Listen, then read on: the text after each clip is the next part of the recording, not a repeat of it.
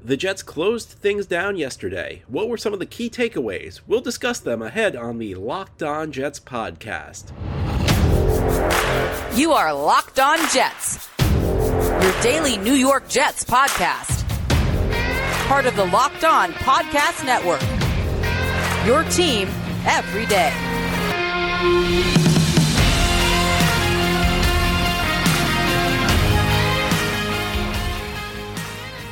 This is the Locked On Jets podcast for Tuesday, January 11th, 2022. I'm your host, John B. from GangGreenNation.com. Thank you so much for making this show your first listen each day. And today our episode is brought to you by OnlineGambling.com, the place to be for all the latest gambling news and tips through the NFL playoffs. Visit OnlineGambling.com/NFL to get the edge over the competition throughout this year's playoffs. It's a sad day for the Jets franchise. Legendary wide receiver Don Maynard passed away on Monday at 86 years old. Maynard is one of the most iconic players in Jets history, undoubtedly one of the 5 greatest New York Jets of all time, and you could make an argument that he's the second greatest player in Jets history behind Joe Namath. There are a couple of players who would be in the discussion for that title, but Maynard was up there with practically anybody. He was a member of the franchise from 1960 and through 1972. He was part of the one championship team the Jets have ever had, the Super Bowl III team. He was a 4-time AFL All-Star, a 4-time All-AFL player, and part of the All-AFL All-Time team. The Jets have retired his number. He, of course, is in the Ring of Honor. Very sad day as Don Maynard passes away at 86 years old.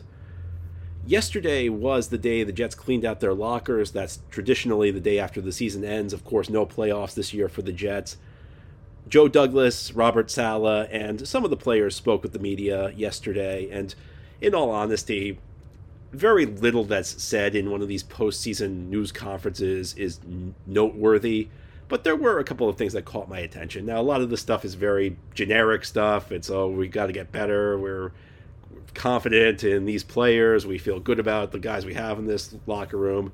You'll hear this from pretty much any NFL team as their season ends. But there were a couple of things that I thought were worth noting. Now, when you come off a 4-13 season, there's one of two things you can do.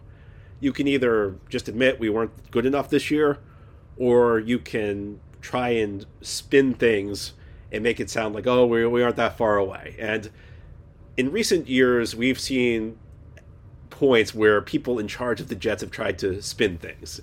Now, this was not a postseason news conference, but somewhat famously, John Idzik did something like this in his 2014 midseason press conference, and some people think maybe that's the reason he got fired after that season, because usually a general manager does not get fired after 2 years. Idzik was, and in that press conference, Idzik made a team that had one win at that point at midseason sound like, or at least he tried to claim that team was close to winning. Or a couple of years back, Chris Johnson, after the 2018 season, after which Todd Bowles was fired and Mike Maccagnan was kept on the job, as we found out later, only temporarily, but Mike Maccagnan was kept on the job a couple months longer. Chris Johnson, the temporary owner of the Jets, made it sound like the team had a lot of talent and was close and only needed a coaching change. And of course, that was not true. I'll say this for the Jets, and listen, it's not going to make anybody feel better, but we heard the people in charge yesterday, and they were at least honest with things. They were honest that this season was not good enough, that the team needs to improve. Joe Douglas even said, I need to do a better job. And the other thing I'll say for them is they put standards on next season. This is one of the things that's annoyed me about the Jets in recent years. And listen, this is not a substitute for a good season. It's not a substitute for wins. But at least we're putting standards on things, because for years and years and years, we've heard Chris Johnson say it's not about wins and losses. We even heard that a little bit from the Jets this season. And to be fair, there are points, especially when you're at the beginning of a rebuilding process, where you cannot only judge things on wins and losses. You have to set a base of talent. But I think by any objective measure, heading into 2022, I said this a little bit yesterday, we're past the point where the Jets are at the beginning of this rebuilding process. I think there have to be more of a focus on wins and losses next season. And the Jets were open about that. Joe Douglas said it himself. He said the goal next season is to be playing meaningful games in December. There's no way you can head into next season and say the 2022 season will be successful for the Jets if they're out of the playoff race again by October, by Halloween.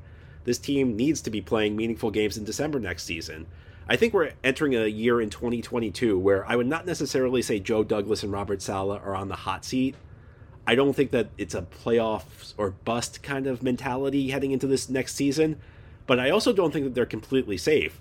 If this team goes 4-13 again, and the young quarterback doesn't improve, and you don't see the roster getting better, I don't think Joe Douglas and Robert Saleh are coming back for 2023.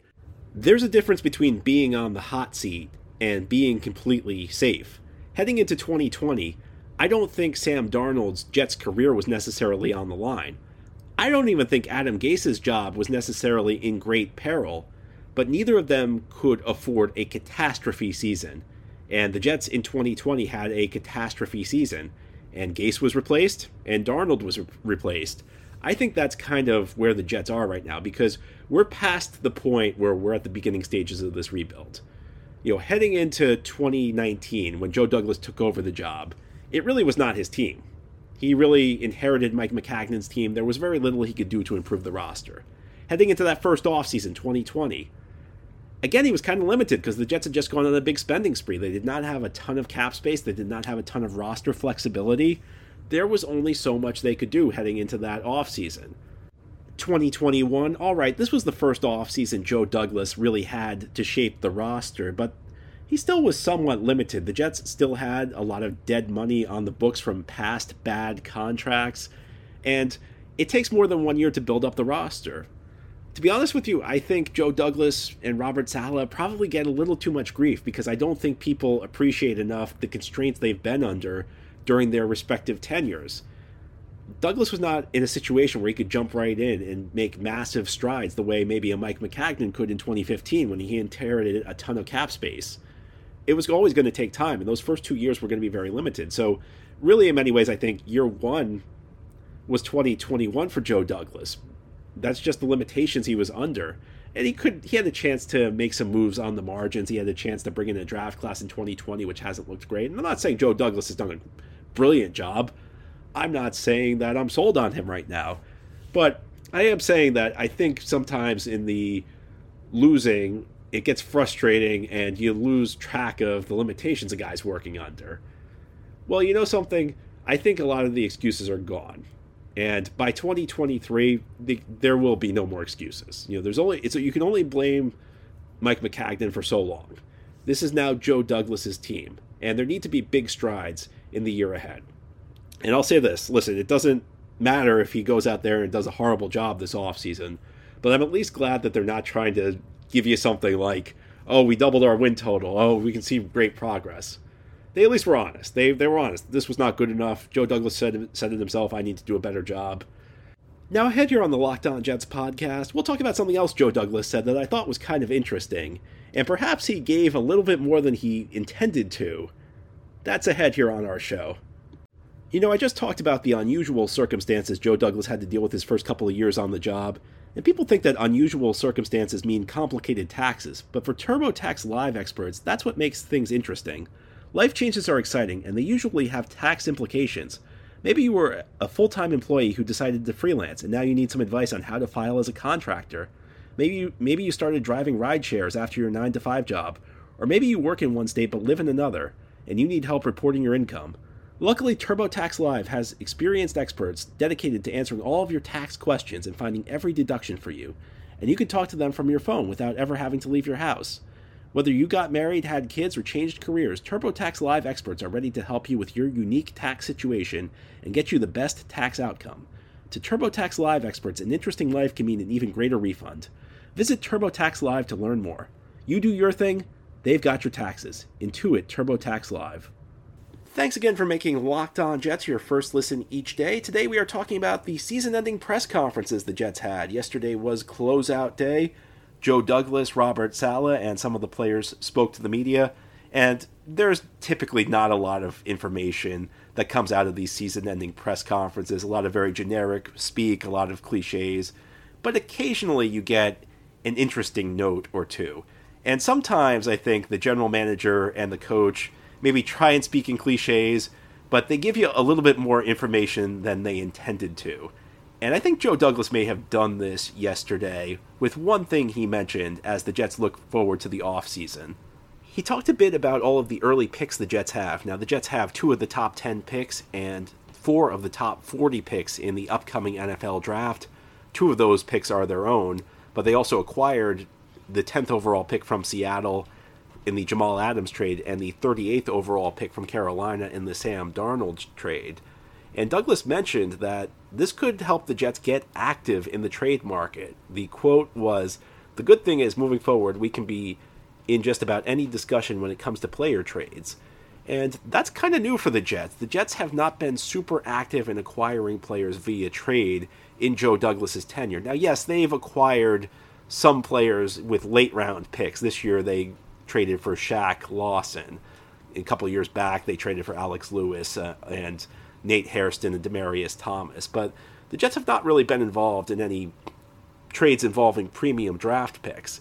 And to be honest with you, up to this point, it kind of made sense. There's always a balance building your team. How many resources do you expend trying to acquire premium talent that's already proven in the NFL but very expensive versus trying to draft and develop players? And I think there is a certain degree of, there's a certain balance to it.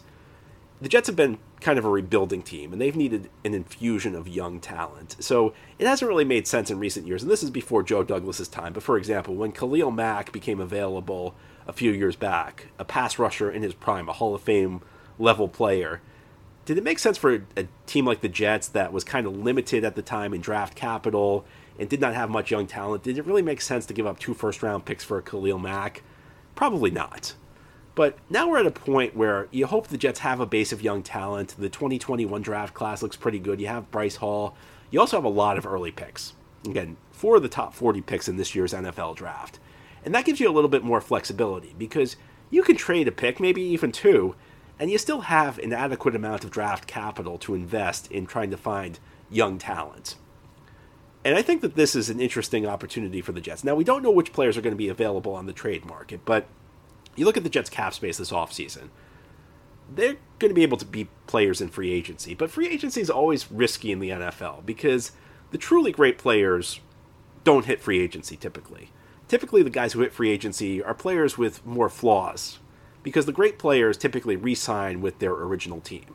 And there are certain mechanics in the NFL that make this the case. The first is that teams have the franchise tag at their disposal, which they don't have in any other sport. So if you have a great player, you can franchise him and prevent him from hitting the market. And for a 2-year window, essentially, that player, if he wants a long-term deal, can only sign with his original team. The other aspect that I think plays a role in this is the NFL is obviously a sport where there are career-altering injuries which happen regularly. So if a team, your original team, comes to you with an offer for a big money deal, you're typically going to take it. Now, the premium players who do change teams typically do so through trades. Because the original team, if they realize they're going to lose a guy, they say, well, you know something, we want to get something in return. We don't want to just let him leave in free agency and get nothing. So you trade him for maybe young players, maybe draft picks. This is the area the Jets can now be involved in because they have this surplus of draft capital. And this is one of the things that the good teams do. They always acquire extra draft picks. And that's kind of the situation the Jets are in. Even though the Jets aren't a good team right now, they're in a position where they can trade a pick, again, maybe even 2, and they won't deplete their ability to add premium young players through the draft. It's a good position to be in. And, you know, I look at this with 4 picks in the top 40, and again, it always depends on the player. It always depends on the specifics. You're almost in a situation where it kind of makes sense if there's a premium player who becomes available, and it takes, I don't know, maybe the early second-round pick or the late second-round pick. You know, maybe we can even talk top 10, depending on who the player is.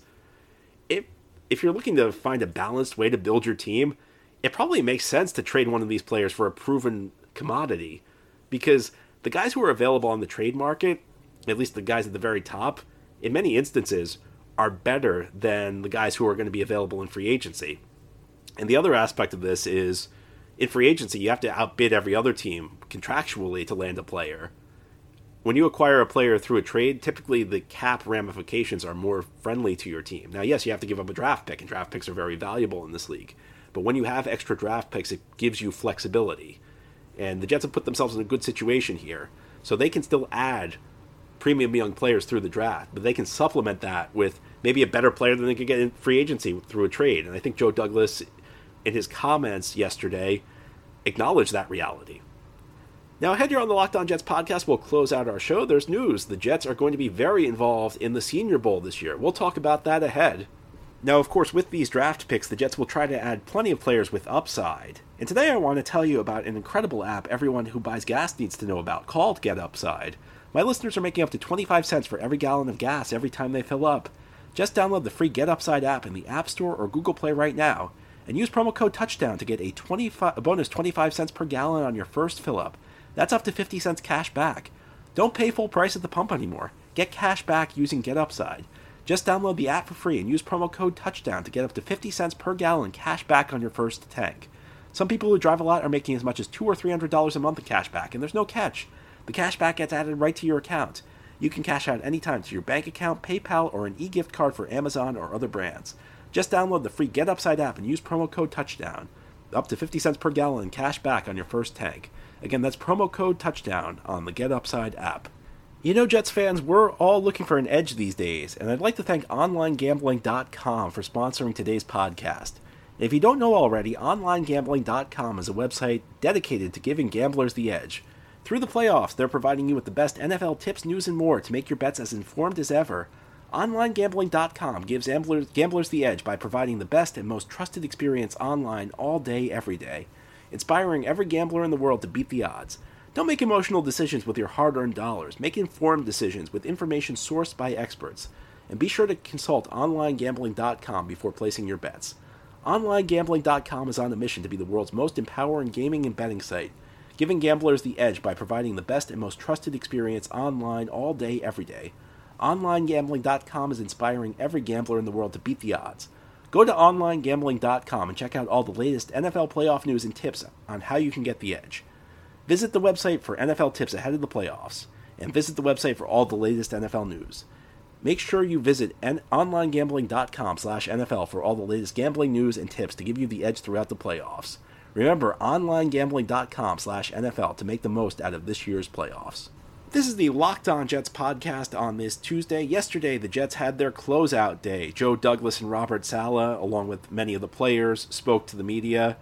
In the first two segments today, we talked about some of the key takeaways from what Douglas said. However, there was some fairly significant news to come out on Tuesday, and that's the Jets coaching staff will be taking part in the Senior Bowl. They will be coaching one of the two teams. Typically, this honor is bestowed upon the two teams highest in the draft order who are not changing coaching staffs. So Jacksonville has the number 1 overall pick. They obviously are looking for a new coach. The Lions are the other team whose coaching staff will be taking part in the festivities. Now, you might wonder, isn't Houston ahead of the Jets in draft order? Shouldn't their coaching staff be taking part?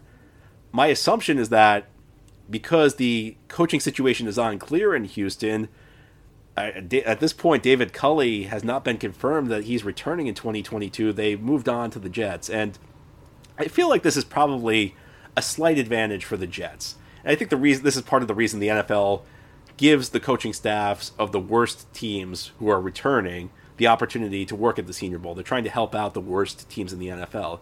This means that for one of the two teams, so for about half of the players attending the Senior Bowl, and the Senior Bowl is the event where the top prospects go, Jets will have a hands-on experience. They'll get to really learn what these guys can do in a way 30 of the other coaching staffs cannot.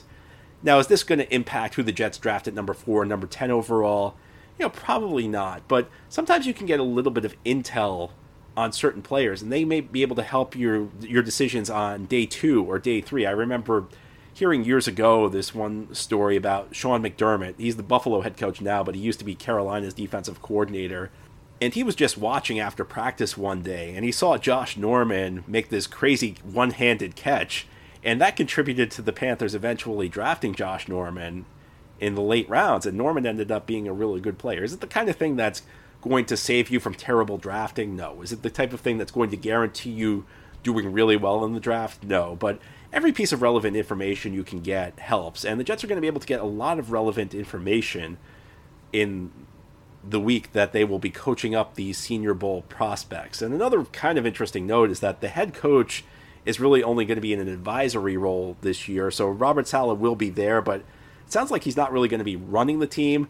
And it sounds like the league wants to give some assistant coaches a chance to show what they can do with greater responsibility. So, maybe Ron Middleton will be running the team that the Jets coaching staff oversees. Maybe we'll be seeing a lot of fourth down going for it, the way the Jets operated when Middleton ran the team against Jacksonville. I guess that could be exciting. But a little bit of a benefit for the Jets, as they will get to work up close with the Senior Bowl prospects this year, as their coaching staff will run on one of the teams. Anyway, that's all for our show today. Thank you for listening. This has been the Locked On Jets podcast, part of the Locked On Podcast Network. As always, if you enjoy the show, subscribe to it and leave it a good review. Have a great Tuesday, everybody. Send in your mailbag questions. Tomorrow is our weekly mailbag.